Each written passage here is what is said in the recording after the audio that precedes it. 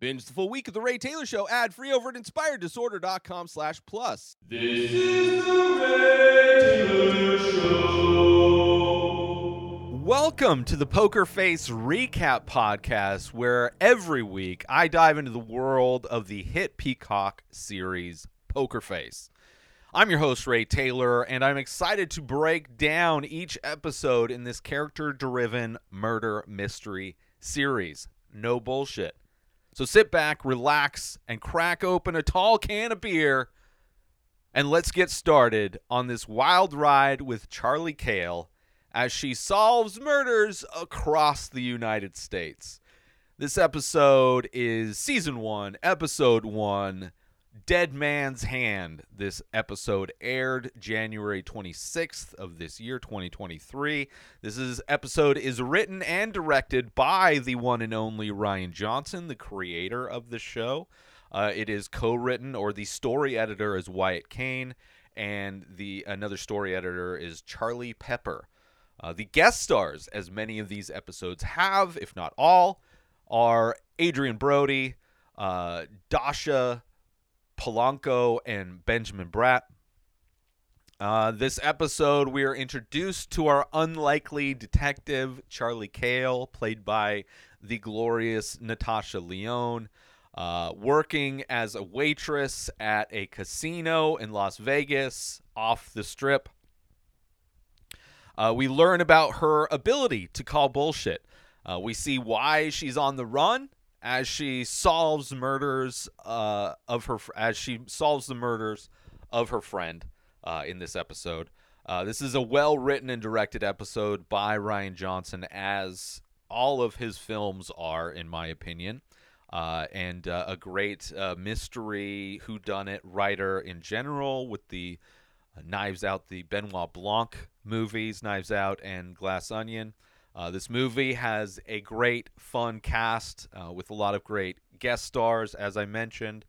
At first, it seemed this show was going to be a mystery that we were going to spend the entire season uncovering the mystery in this first episode.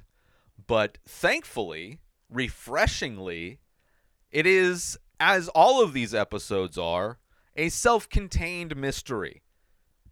Each episode, Charlie Cale is solving a new mystery, uncovering a new murder, and on the run to a new place. So I enjoyed that as well, and the self-contained nature of it, because you don't see that much anymore. Definitely something that would have been in like a Murder, She Wrote type of a show, or any of those mystery shows of the 80s and 90s, I guess. But definitely we're in a time in TV shows where a lot of the things, the whole season is told in more of a self-contained narrative, instead of episodic, where you're getting like the monster of the episode or the mystery of the episode. So I find that to be refreshing. It makes the show, each episode, so new and so different, and allows for each episode to have some really fun guest stars, as they do. But let's get into this episode, shall we? Episode 1, The Devil's Hand. There's a maid cleaning, Natalie, the character's name is Natalie, cleaning rooms in a hotel casino. While cleaning one of the rooms, she sees something on an open laptop, freaks her out, right? She decides to take a picture, tries to call somebody, but nobody answers, so she pauses and decides to run downstairs. She goes to the head of security, who is the one and only Benjamin Bratt, who is Legrand, Cliff Legrand, I believe is his name, Benjamin Bratt. So she goes to him, head of security, and she tells him what she saw in the high rollers room, which is the room she was cleaning, and she shows him a picture that she took. We don't see the picture. We never see the picture, but we get a good idea of what the picture is of.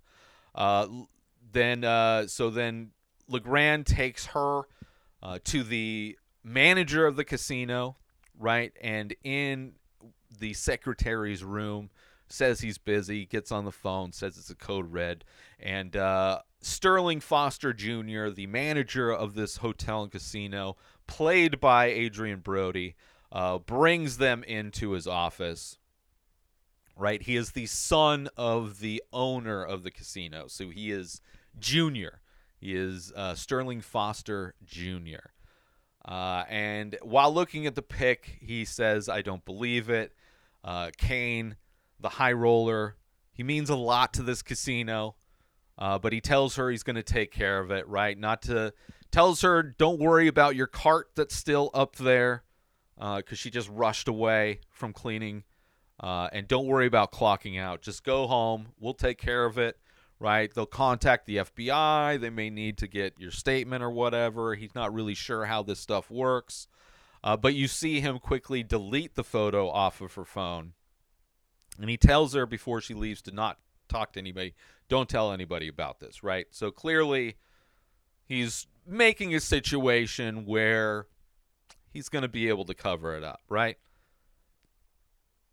And LeGrand, Cliff, asks if they should call his father, right? And of course, Junior is like, no, I got to take this, right? Clearly, one of those kind of kids didn't make any money, right? All of his wealth came from his father's success. He is the fuck up of the family, and he doesn't want daddy's help. He wants to fix this situation on his own.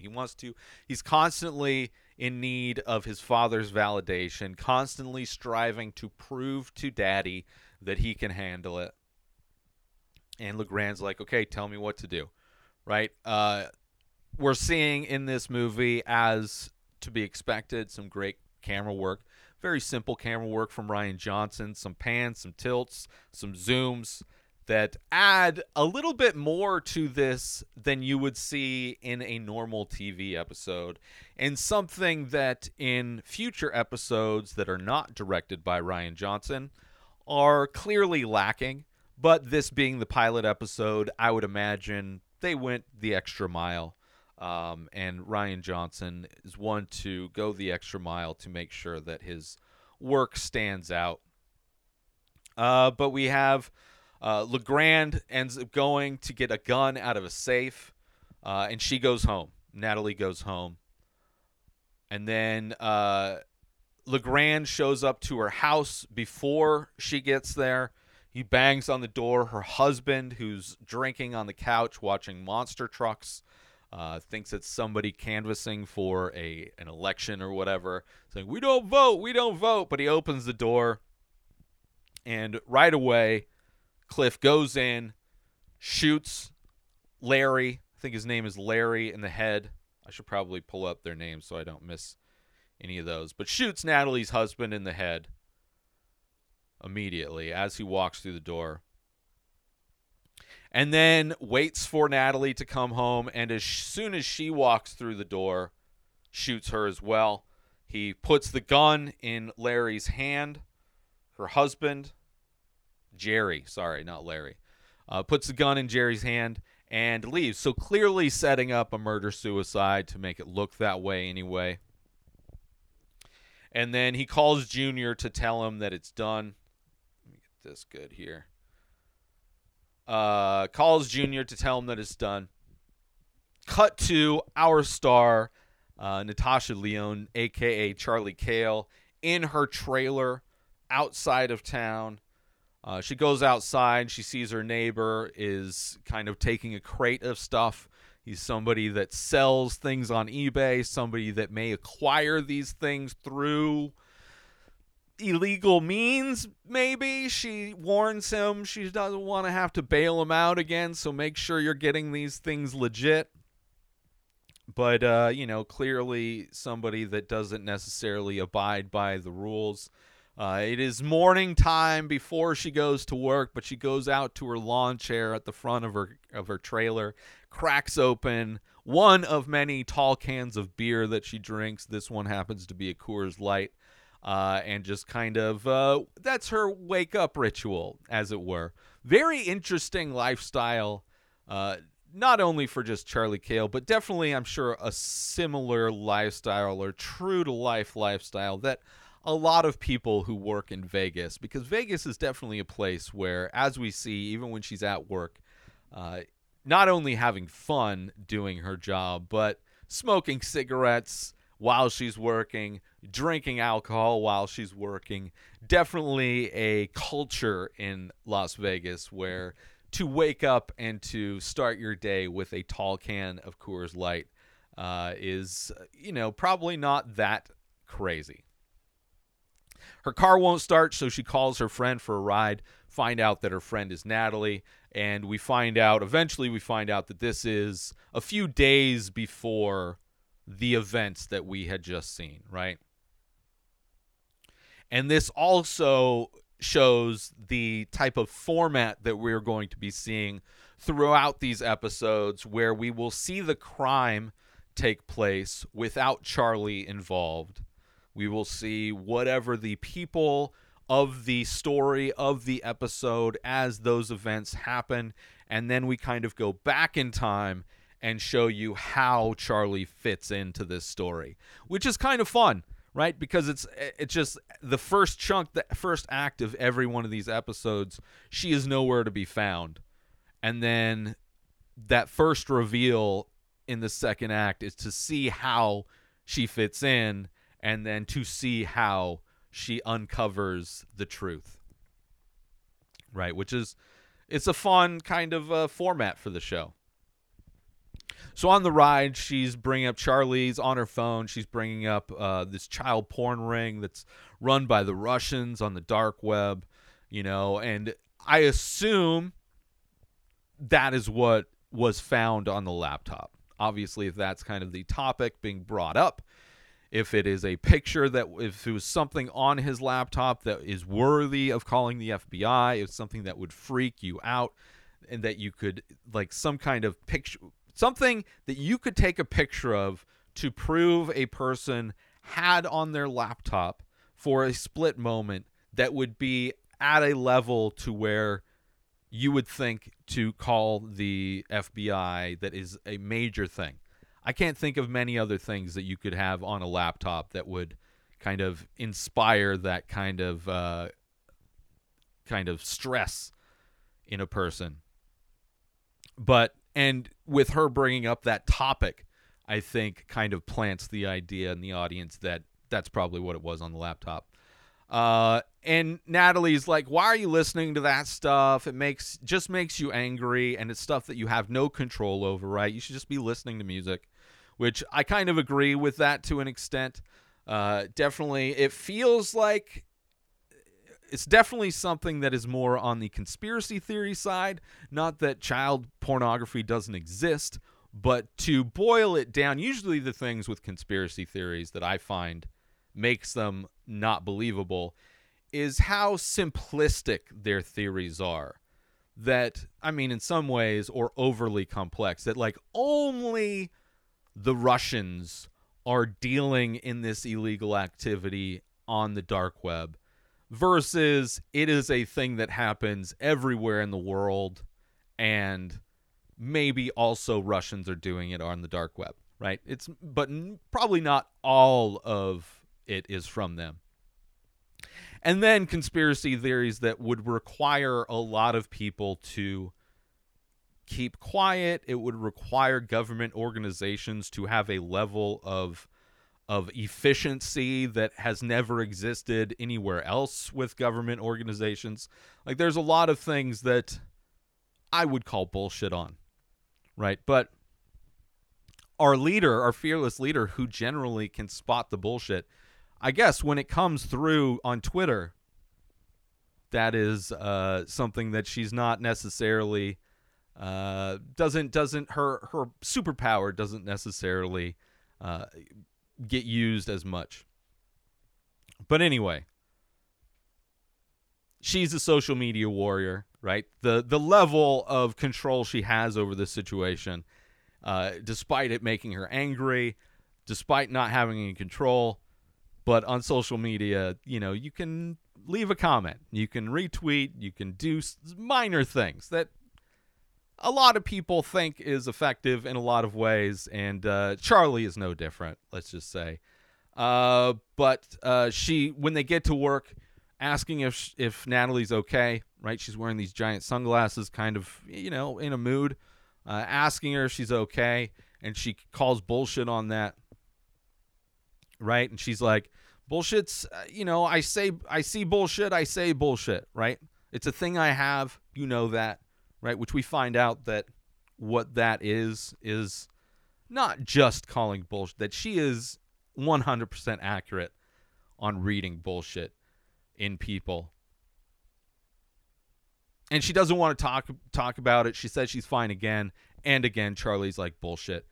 And we find out as they're trying to go through the metal detector, the glass is made of metal. So Natalie has to take the glasses off. We find out she's got a black eye. Her husband, abusive, an asshole. Charlie, not happy about that. She's angry, and angry that her friend is trying to play it off as not a big deal, which is a bummer when that happens in reality, definitely. And in the locker room, Natalie is talking to another one of her coworkers, telling her that she confronted him because she saw a dick pic that he took, and the dick pic came up on the Apple TV, and the screensaver was connected to their cloud photos. So he had these dick pics that were showing up on the TV, so she knew that he was taking dick pics, and obviously she knew they weren't for her, so he's sending them to somebody. And she confronted him, and he punched her, gave her a black eye, and Charlie asks, like, you definitely kicked him out, right? And she's like, yeah, we're done. And she calls bullshit again, right? So kind of a sad situation, kind of a situation that happens way too often. But we're seeing in that moment also that Charlie's ability to call bullshit, and we get some clarification on her actual ability later. But then we see Charlie working. She's a cocktail waitress at the casino floor, right? Looks like she loves her job, hanging out with people, chumming it up with the people that are there gambling. She gets to smoke while she's working. She gets to drink while she's working. And on her break, right, out back smoking a cigarette, one of the supervisor manager comes out to see her and tells her that the boss wants to see her. Frost, they look up to the name of the hotel casino, and it's Frost Casino, right? So, and she thinks she's getting fired. She texts Natalie that she's probably going to be late and that she'll just Uber home, obviously, because Natalie gave her a ride. And then we see that Natalie gives her a text that she already went home. When she gets into Junior's office, he offers her a drink. She turns it down initially, right? Find out that he became the manager of the hotel 3 months ago, right? And we find out that his dad, Junior's dad, Senior, knows about her quote-unquote whole thing. And kind of, she's like, okay, what do you know? So he goes into the story of Charlie Cale before she started working at the casino, right? Once upon a time, right? Charlie going across the United States. She's playing this poker game in central Colorado in Denver. Just an average game with milquetoast players, right? And after 3 hours at this private poker club, she mops the floor with everybody, right? And this is not a singular event. This is one of many times this was happening, right?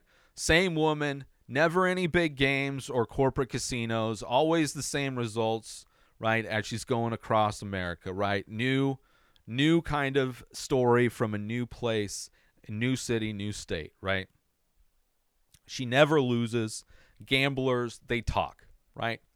News spreads about her. Everybody knows about her, right? And she's playing straight. She's not cheating in any way, right? Obviously, they're frustrated. Obviously, they're thinking maybe she's cheating, right? Nobody wins all the time. But as far as they can tell, she's never been caught cheating. They don't know exactly how she does it.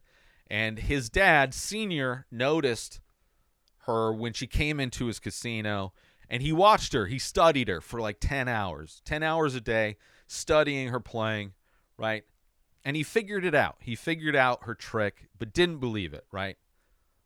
And they don't necessarily mention her ability yet, right? She decides then she wants a drink. So she gets another tall can, this time of Heineken instead of Coors Light. A little bit higher end tall can. It's still a tall can of beer, but a little bit better than Coors Light. This episode made me want to drink beer. It's been a while since I've had beer, and her cracking open a tall can in almost every scene definitely made me wish I had been drinking some beers while watching this. Let's take a quick break from this episode to talk about, are you a fan of art, movies, and all things entertainment? Then you need to check out youtube.com/inspireddisorder. Our page is jam-packed with all kinds of great content, including making of videos of the many faces, an ongoing art series of abstract ink paintings. But that's not all. We also feature daily episodes from The Ray Taylor Show, a podcast that brings you movie reviews, TV show reviews, episode recaps, opinions on news and entertainment, and much more. There's also a weekly diary and top 5 movie rankings of a variety of categories. And if that wasn't enough, we've also got how-to videos covering all kinds of topics. So why wait? Head on over to youtube.com/inspireddisorder and start exploring the amazing content we have to offer. And now, back to the show. His dad ended up spreading a lie about her that she was cheating. And, of course, gamblers talk, so they spread it, basically making her blackballed from getting any games. So he ended up, his dad ended up giving her a job at the casino, right? Which she was happy. You know, she's glad he didn't break her fingers when he took her into the special room where they generally break some fingers. But she realized that he probably liked her, called her kid, right? And she finds out that he probably gave her a job to keep her in a cage, right? He knew her ability, but he wanted it to keep to himself in a lot of ways, right? And we find out that she didn't have like some master plan. She was just a dumbass. She figured out she had this ability, and she would travel around and make money with this ability, right? She never expected it to last, right? She likes her life now. She likes her job, right? She's bummed she's getting fired. She still thinks she's getting fired. She's still a dumbass in her own words. But then he starts pulling cards off a deck and telling her what the card is, and she calls bullshit a couple times, right? I was at first going to take a tally of the amount of times she says bullshit, because it is her catchphrase. It is also very much what the overall premise is of her. That is her special power, to call bullshit, right? But Junior wants to use her ability to get rich, right? And she says, I've been rich, right? It's easier than being broke, but harder than just being all right. Right? And he's like, well, you've never actually been rich. You may have had money, but it's not the same thing, right? And in that moment, he gets a call about somebody drunk shooting off his mouth on the casino floor, and Cliff is going to handle it, head of security. And before she finds out, she wants to know the details of what Junior has in store for her. Before she finds out those details, she wants to know who's the person drunk on the floor, right? Cut to find out it's Natalie's husband, who gets tackled. He's like looking for her, obviously. So it's the same day after he punched her in the face, or the day after. He's drunk, goes into her work, trying to find her again. Security ends up tackling him. Cliff takes a gun that he had strapped to his right ankle, right? And Natalie's like allowed to go home. There's like, okay, you just go home. Charlie insists that she go to stay at her place, right? And because it's his house, right? We find out later, as they're kind of just chilling out in Charlie's trailer, which one of the very few, if not only times, the inside of a trailer has been depicted accurately as the size that you would have in the interior of a trailer, right? Most trailers in shows and movies will have a much larger interior, where Charlie's trailer, we kind of get more of a accurate view of how tight that space is when you're living out of a trailer. But we find out that Natalie signed a prenup, so it's like she can't, even if she got a divorce, she's not going to keep the house. It's his house. He's going to keep the house. She doesn't have money. She can't afford to just leave him. Charlie tries to convince her to just move in with her, right? But then next day, she's shown Kane. So the next day, at the casino, Charlie is shown Kane through. They have like a private viewing room that looks over the casino floor, bird's nest, I think they call it. So Junior is pointing out their mark for what he wants to do, what he wants to use her for, right? And Kane is a whale, has oil money. He is like the wealthy of the wealthy, right? When his dad gave him the casino to run, he told him three things. One was to keep the carpet clean. Two was to keep Kane happy. He never mentions three. She tries to ask him what three is, and he doesn't answer her. He asks her if he's bluffing, right? He plays a hand. Kane plays a hand. He asks her if he's bluffing, and she says no. Turns out he wasn't bluffing. So they both kind of give a smile. It's like, oh, this is real. Like, we can do this. She can tell when he's bluffing or not. We could use this to rig a game, right? And we find out what the plan is. We find out that Kane is spending less and less money in the casino and instead is running private games through his suite, which is comped, right? The hotel, because he's a whale, they comp everything. They want him to gamble because they want him to come in and lose money to the casino. But he's spending less money playing casino games, losing less money at the casino, and Junior is noticing that. So he wants to take advantage of the situation and put a plant in these private games that Kane is putting on, right? And she's not going to be in the game. There's too much of a possibility for somebody to recognize her. So what they're going to do is use a camera system, right? And she asks, similar to Cliff, if her dad is okay, if his dad is okay with this, right? Because she's worried. She doesn't want to piss him off again, right? She's already pissed him off once. She doesn't want to do it again. But of course, Junior, being Junior, not liking that question at all, doesn't really, and he's good at kind of avoiding answering the questions because he knows that would be able to point out his lies, right? He knows he can't lie to her. So in a lot of situations when she's asking him questions, he kind of diverts or answers with the question himself. But this is where he's getting the call, the code red call. So while they're having this discussion, outside the door is Cliff and Natalie after she had just taken this picture of his laptop, right? So Junior lets Charlie go down the private elevator from his office, which has a bar in the elevator, which is very nice, which obviously she loves, and it goes down to... So obviously Junior opens the door and Cliff and Natalie are outside, and the elevator goes down to that private viewing room where they were before, the bird's nest or whatever. And she's looking over the casino floor, cracks open another beer, and she noticed that while she was in this meeting with Junior that she missed a call from Natalie. And I got to say that Rian Johnson's scripts are so well constructed, right? The way this show is told, where it's like filling in the other side of the story that we've already seen, it's beautiful how everything kind of fits together like a zipper, right? A zipper that just slides right up perfectly.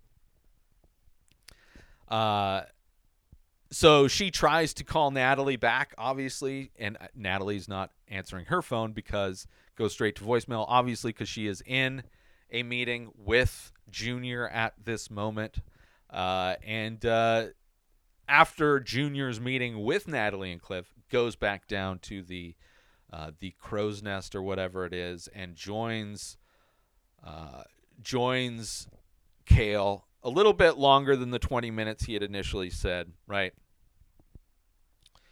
And she clarifies that she only knows when somebody's telling a lie. She doesn't necessarily know if somebody is telling the full truth necessarily. Like, it's very kind of a specific thing. And she said it's only really useful in poker. Anything outside of poker, it's pretty useless because people lie constantly. Like birds chirping, she compares it to, right? And people lie about the most stupid, meaningless shit, which is very true. It is kind of surprising how much people will just like pathologically lie about the dumbest stuff constantly. And it's always like small, it's a lot of it, there's a lot of reasons why, I'm sure, but anyway. Right? But for her, the trick isn't necessarily finding out that somebody lies. The trick with her, what really gets her interested, is to find out why people are lying, which adds the other element to why these murder mysteries exist, because not only does she notice people are lying, but she has this nagging feeling of wanting to figure out, especially with bigger things, why they're lying about certain things. Right? Because that definitely speaks more to the truth than anything else, is to find out why. So, because clearly they're trying to hide something. A lot of the times the bullshit ones are because of ego, but for her, it uncovers murders. Junior, while she's talking with Kale, gets a call from Cliff, right? Finding out that he killed him, right? He gets that call. So we're seeing how that story is matching up with this story, or perspective, I should say. And she asks him if she pulls out of this thing, is he going to kill her? And of course, he avoids answering the question, right? Instead, he says, you're worried about my dad. And he's like, my dad gave me this job because he trusts me. And she calls bullshit, right? Okay, he gave me this because I'm a fuck up. And everybody knows I'm a fuck up, right? Right? So Junior is doing this to prove to his dad that he's not a fuck up. He wants to get his dad's approval, right? And he's going to pay her 1.5 million to do this thing for him, right? So it's a ton of money, assuming he follows through, to help him scam this whale, right? Cut to next morning, Charlie reading the article about what happened to Natalie and her husband, the slaying. They were both murdered in their home, murder-suicide. And the picture that's shown in the article makes them look like they're just a happy couple, even though it was a murder-suicide, right? Of course, they're going to show the happy couple sitting on the couch. And of course, everybody at work is talking about it. And Charlie's already on the case, right? She's already like, this is weird. I got missed calls from her. Something scared her. And she asks if another one of the coworkers saw anything or said anything to her, or if she said anything while she was leaving, because she saw her leave after 8 o'clock. She called Charlie just before 8 o'clock, right? And the cops come in to empty out her locker, but with big bolt cutters. But before they do, one of the coworkers knows her combination and is able to open up the locker for her. And in that moment, Kale gets a text from Junior saying, let's go to work. So cut to, they are in a similar room to Kane's room a few floors down, and they're trying to figure out how to prep the Kane's room to spy on him. You know, where are they going to put the cameras, because they're in a room similar. Roof height's different, but all the layout is very similar, the same. And Charlie is telling Junior about, you know, this case, right? That doesn't think it's legit, right? And she's like, if only I had picked up. She called me before she left. Clearly, she had something. It was important, relating to why she's dead. And she's kind of beating herself up. And of course, he tells her not to go down that path, blaming yourself. You can't blame yourself. But also, he doesn't want her to uncover that he is responsible. And she's asking, like, why would she go home early, right? She wasn't off till 9, so she left an hour early.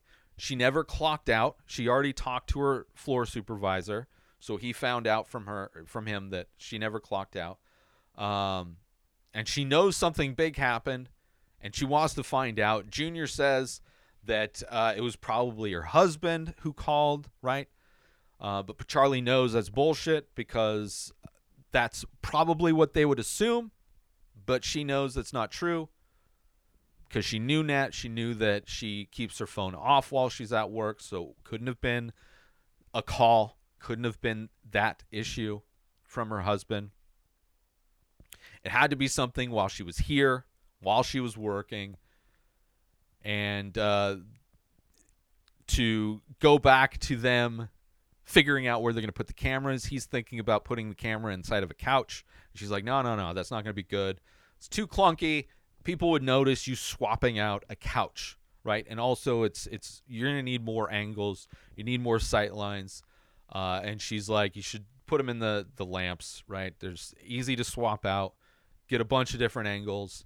It's got a better perspective on what's going on, right? She's like effortlessly improving this situation while her real focus is trying to solve what really happened to her friend, right? And in addition to that, when she leaves, she goes to the police, right? And she wants to see Natalie's phone, right? Just to see who she called and texted. Like, she must have tried to get a hold of other people when she couldn't get a hold of me. Maybe that will give us some answers, right? And she struggles to think of the term evidence locker, which is hilarious. Definitely something I sympathize with, something that I deal with on almost every episode of this show that I do. There will be a word that I am struggling to just spit out and can see it in my head, but to say it is miles away from possible. And, it's kind of nice to see that happening, where she can't think of, she's trying to describe the evidence locker. Anyway, she wants to see the evidence. Obviously, she can't, right? But on his desk, she sees a picture of the crime scene, a picture of the gun that was used in his right hand, in Jerry's right hand. And the cop's like, listen, I want to solve this thing too, right? So I'll go over everything again, right? And he gives her his card. He's like, if you find out anything, please let me know, right? So now back at her trailer, she gets a call from Junior, and he asks her about this meeting she had with the police, right? Because now they want to go and do a whole nother round of interviews, and he's not happy with that because of what they're trying to set up. It's like, the last thing I need around this hotel are cops while we're trying to cheat this whale out of money, right? And she tells him about the pic that she saw, about the gun being in his right hand, and how he is a lefty because of where he had the holster. Wouldn't make any sense for him to have the holster on his right leg if he was also right-handed. Also wouldn't make any sense if he would use his non-dominant hand to commit murder-suicide, right? And Junior tells her, listen, I told the cops to not worry about it, so they're not worried about it. So she sees in that moment that, Junior's got control over the cops. Like, they listen to him, probably because of his dad, but that's the kind of control she has. So it's like she's getting shut down in a lot of ways from another angle now. Let's take a quick break from this episode because I want to talk about, are you looking to add some unique and expressive artwork to your home, office, or wardrobe? Look no further than the Many Faces series by Ray Taylor. That's me. These abstract paintings on paper explore the endless possibilities of the human face, capturing unique expressions of emotion, mood, tone, and energy in just a few minimal features. Now you can bring these stunning and thought-provoking pieces into your own space with high-quality prints and t-shirts. featuring designs from the Many Faces series. Or take home a one-of-a-kind original piece for your collection. Don't miss out on this opportunity to add some original and expressive artwork to your home, office, or wardrobe. Head on over to inspireddisorder.com to browse and purchase original artworks, prints, and t-shirts from the Many Faces series today. And now, back to the show. So her and her eBay neighbor, who clearly has the ability to get into places he shouldn't be, is helping her pick the lock of Natalie and Jerry's home so she can go in and look around to find evidence, to find clues, right? And she goes in, she finds a tablet, which is locked. She tries to use the picture that was used in the newspaper to see if that would use the Face ID thing. Of course, that doesn't work. She tries a couple codes. That doesn't work. So she holds on to the tablet. Cut to the next morning where she's laying in bed and still trying to clearly doing these codes all night. Her wrist is sore. She's out of beer. So she walks herself to the liquor store to buy more beer. Still doing this code. She's out of money. She needs to get cash. She puts the tablet on the ATM machine. And in that moment, when she types in her ATM pin and checks her phone, she realizes that she uses the same code for her ATM pin and her phone. And maybe that's something that Natalie does, right? Maybe Natalie uses the same number for multiple combinations. So, of course, she calls that employee that knew Natalie's locker combination, right? 9248. Tries it on the tablet. It works. Great. Finds out Messenger not set up. So it doesn't have a copy of the text that she sent, right? She kind of scrolls through the email, but there's, it's all junk in there. Who really has trying to find any important information in somebody's email account seems pretty ridiculous. And then she remembers, right, in the wallpaper, right? It's a picture of her and her husband with these clouds behind them. She looks at the clouds. She's like, oh, the clouds, the dick cloud. So she clicks on the cloud. And, of course, she finds the dick cloud. She finds all the dick pics, scrolls down to the most recent picture, opens it up, and she finds the picture of Kane's laptop. She brings the tablet to Junior. Cliff is also in the office. And she thinks that Kane found out and sent one of his bodyguards to kill her. Obviously, we know that not to be true, right? And Kane wants to take his money first. He's like, listen, we can do that after we take his money, right? Let's get him where it hurts first, and then we'll call the FBI. And because this isn't going anywhere, after we do this, then we'll do that, right? And she gets another tall can of beer. She goes down right after this meeting, after she tells him, she grabs the tablet, right? Doesn't leave the tablet with them. She goes back down to the bar, and the bartender's like, you want your regular? Opens up the tall can for her, as is her morning beverage. She decides instead to drink coffee because she is on the case, right? And on the news at the bar, she sees a news report of Jerry when he came into the casino being drunk and violent in the casino. Obviously, the news is bringing this up because it is showing pieces of his character that maybe he is a violent person, and that is, would add to the murder-suicide angle of the whole thing, right? And after she sees the news article, she jumps into the elevator where Cliff is going upstairs, right? Going up, and she's going a mile a minute because she's drinking coffee. She never drinks coffee. Usually she's drinking beer.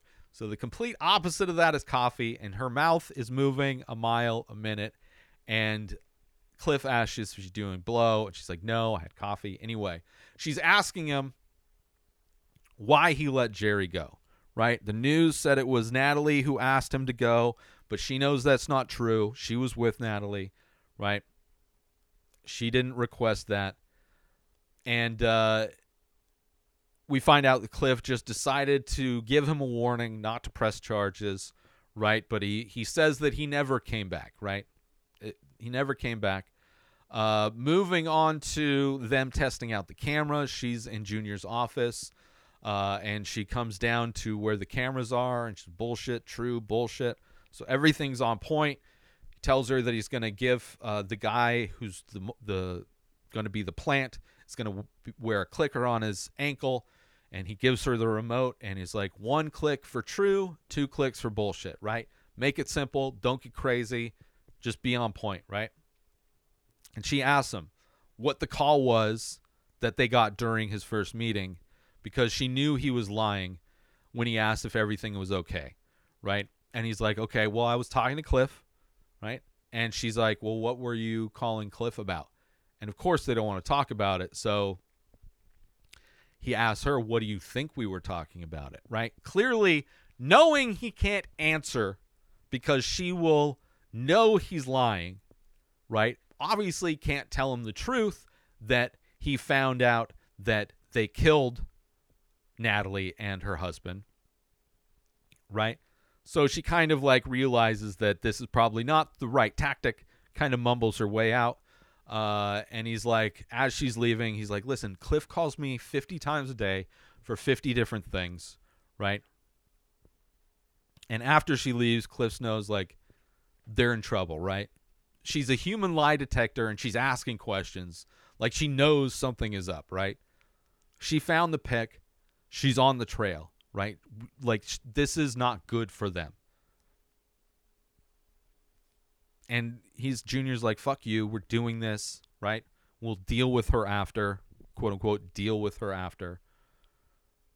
So now it's the day of the poker game. The lamps are getting swapped out. Cliff swaps the cameras out. Kane is late, right? The players are all waiting for Kane, drinking at the bar.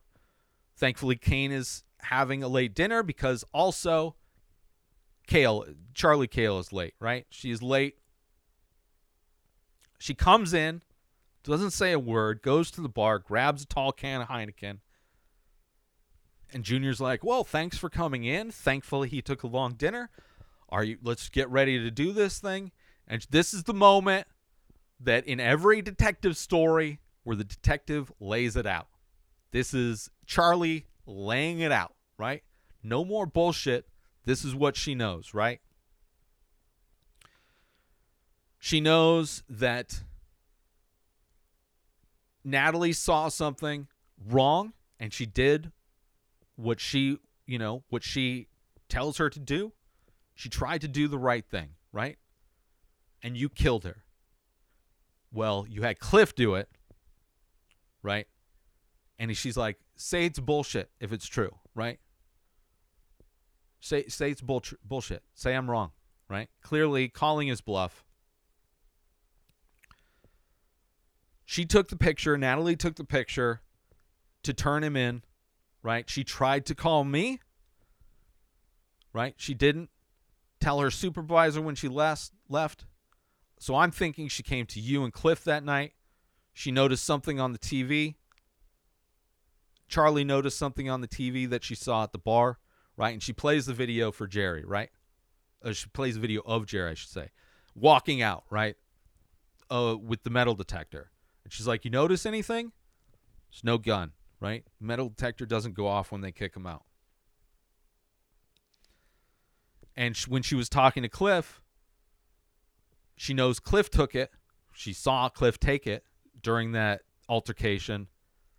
And she knows that Jerry never came back for it because he asked Cliff in the elevator previous day, right? So the gun was here with Cliff. So Jerry couldn't have used it to kill her and himself, right? And it's not enough evidence to get the cops involved, right? Especially with his connections, right? So he takes her phone just in case she's recording this conversation, as if she's trying to maybe record this conversation as evidence, trying to get a confession, right?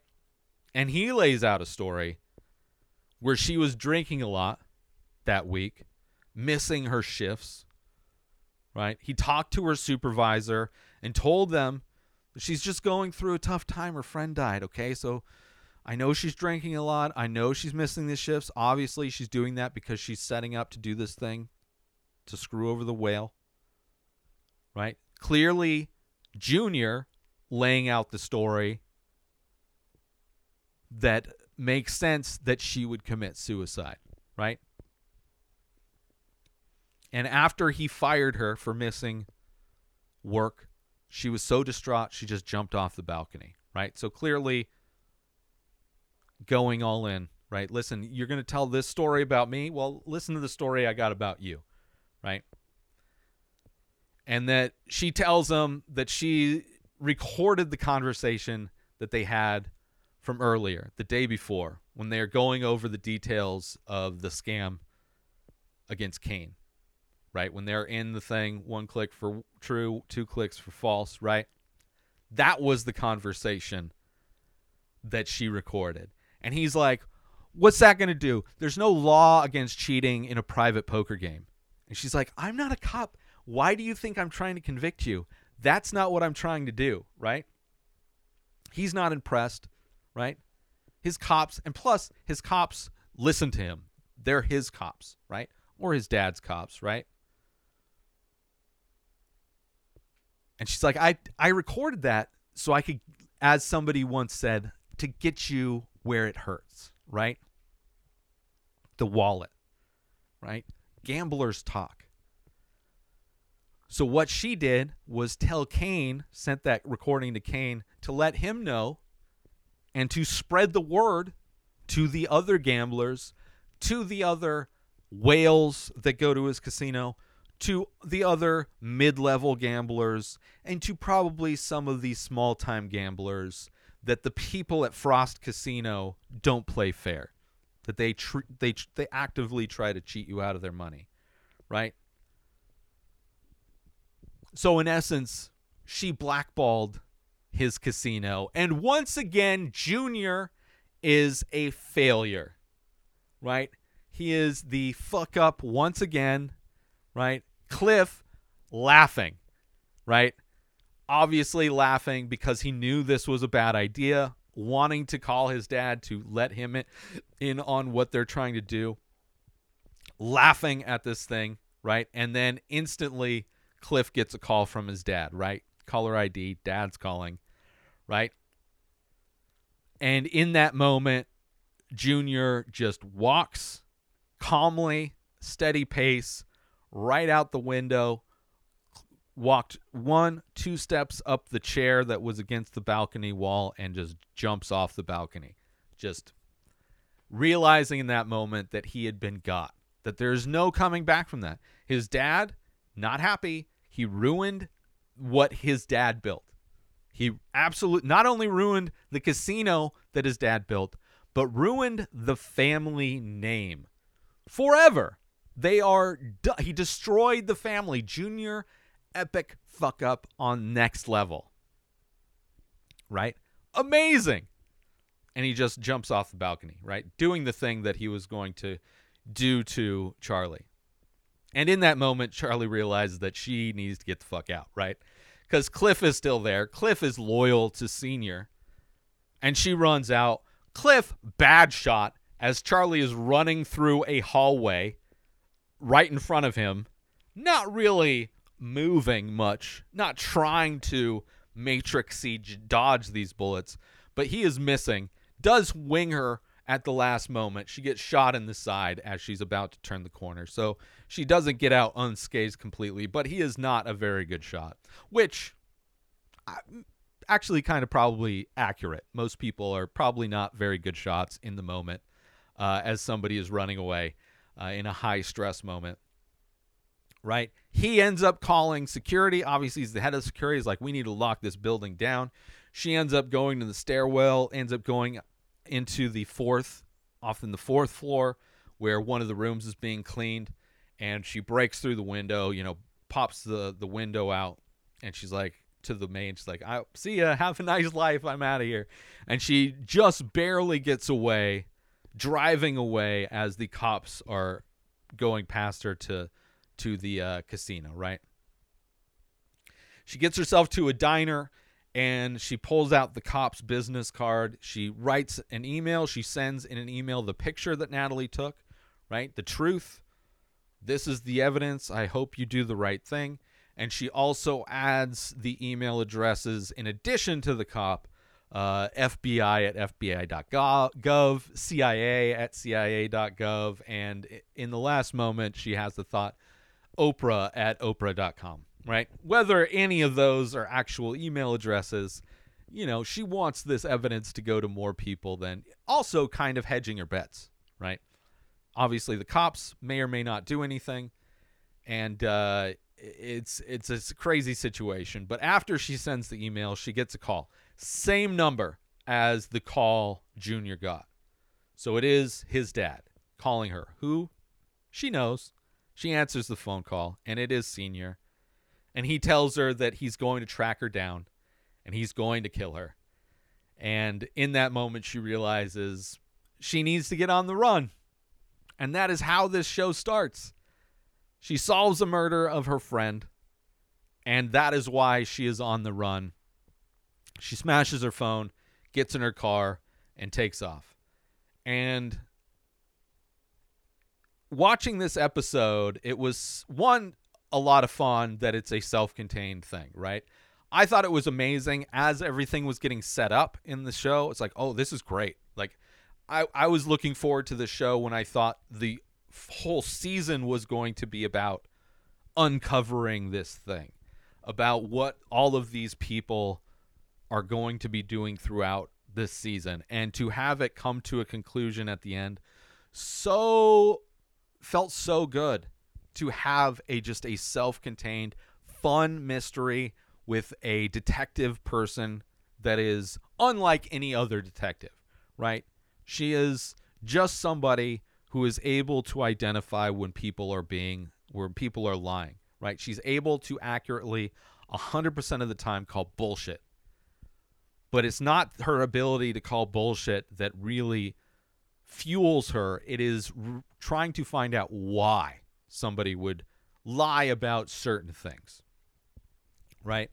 So this episode does a great job setting up just so much of what we're going to expect to see from the show, right? Obviously, interesting characters, a lot of fun guest stars, a bunch of unique situations, right? With our very unlikely detective, we see her motivation to run. We know throughout this episode there's going to be that looming threat of Cliff, who is loyal to Senior. There's probably going to be an episode in the finale, I would imagine, which hasn't come out yet. There's going to be an episode where Charlie is confronted by or having to deal with Senior. There's going to be an episode where she gets caught. Unless it's something that they're holding on to stretch out for more seasons, which I hope there's more seasons to come, right? Maybe she gets away and she gets on the run again. There's a lot of things they can do.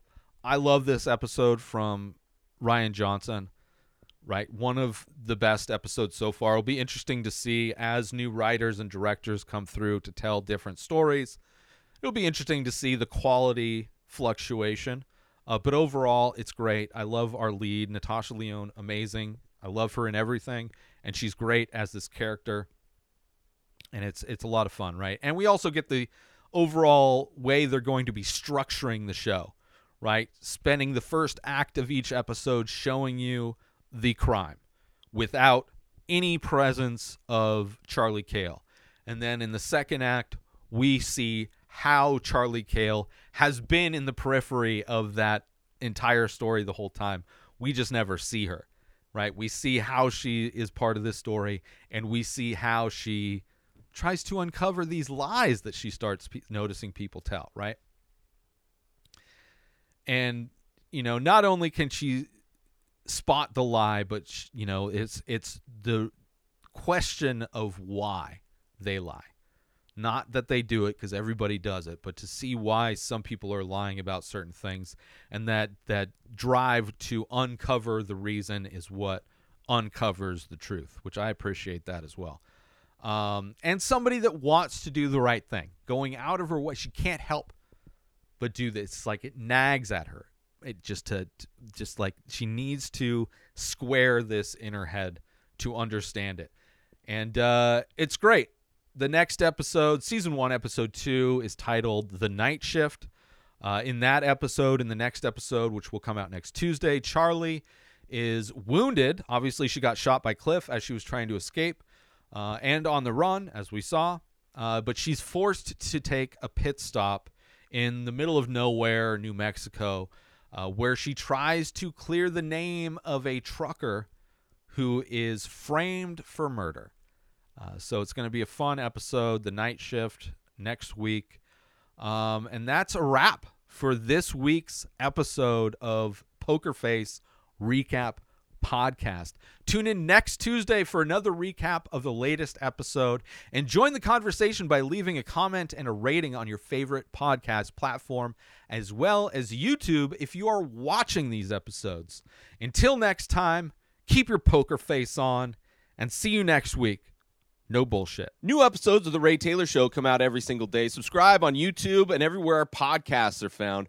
Binge the full week over at inspireddisorder.com/plus. Buy Ray Taylor Show merch over at inspireddisorder.com. Have a wonderful day, everybody. Peace out!